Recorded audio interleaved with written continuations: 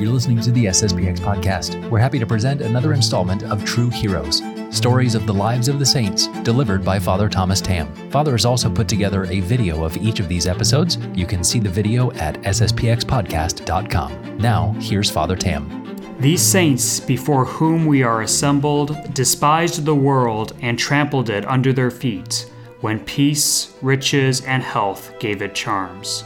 Pope Gregory the Great. Hello, my friends, and welcome to True Heroes. Today we will be discussing the lives of Saints Nereus, Achilles, Domitilla, and Pancratius, or Pancras. The first three were martyred around the same time in the 1st century, while Saint Pancratius was martyred later under the Emperor Diocletian. Let us begin their stories.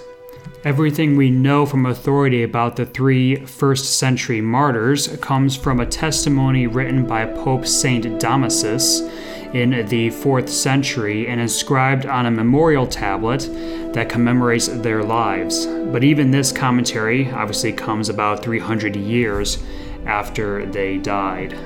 St. Damasus tells us that Nereus and Achilles were soldiers in the Roman army, where they helped carry out the persecution of Christians.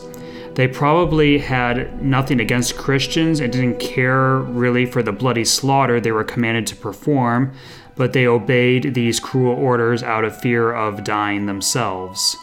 If you were to disobey the orders of the emperor back then, it was not a good thing and did not result well for you. After all, that was what soldiers have always been expected to do at that time. We are not told how they were converted, only that it was a, quote, miracle of faith, and they were baptized together with Saint Domitilla and served under her. She was a Roman of much higher standing than they, being the niece of the Emperor Titus. After this miracle of their conversion, the two soldiers threw down their weapons and escaped from their camp, discarding armor and arms as they went toward their new life in Christ. As participants in the persecution, they knew perhaps better than any other Christian what pain awaited them. Faith, however, had triumphed over fear of death, and the victory of faith was the sweetest they had known. They were caught and were told to offer sacrifice to the gods, which they refused, claiming to have been baptized by St. Peter himself, and no threat could cause them to betray their loyalty to him. They were flogged, burned with torches, and finally beheaded, as is the typical way a Roman citizen is executed. As for Domitilla, after a long time in prison, also ended her life as a martyr near the same place and time as the two former soldiers, though her sacrifice was by burning in a house with two other virgins, Theodora and Euphrosyna, rather than by beheading. Moving over to Saint Pancras, also known as Pancratius, he will appear in the Roman world a couple centuries later in the reign of Diocletian. He was born in Phrygia, the same place where St. Philip the Apostle preached a couple hundred years earlier. When but a boy of 14, he went to Rome under the reign of the emperors Diocletian and Maximian. He there received baptism from the Pope himself and was instructed in the Christian faith.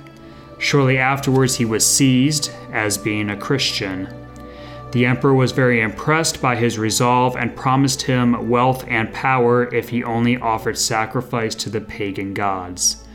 But upon his firmly refusing to offer sacrifice, he was condemned to be beheaded.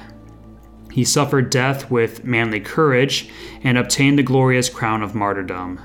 During the night, a matron by name Octavilla took away his body and had it buried on the Aurelian Way.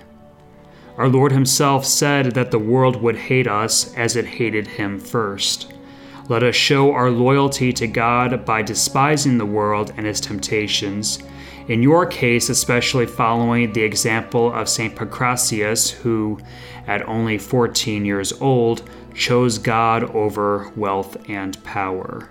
Thank you all so much for joining me today, and I hope to see you tomorrow when we discuss the life of Saint Robert Bellarmine, a Jesuit of the 17th century who spent his life defending God's honor against the Protestants.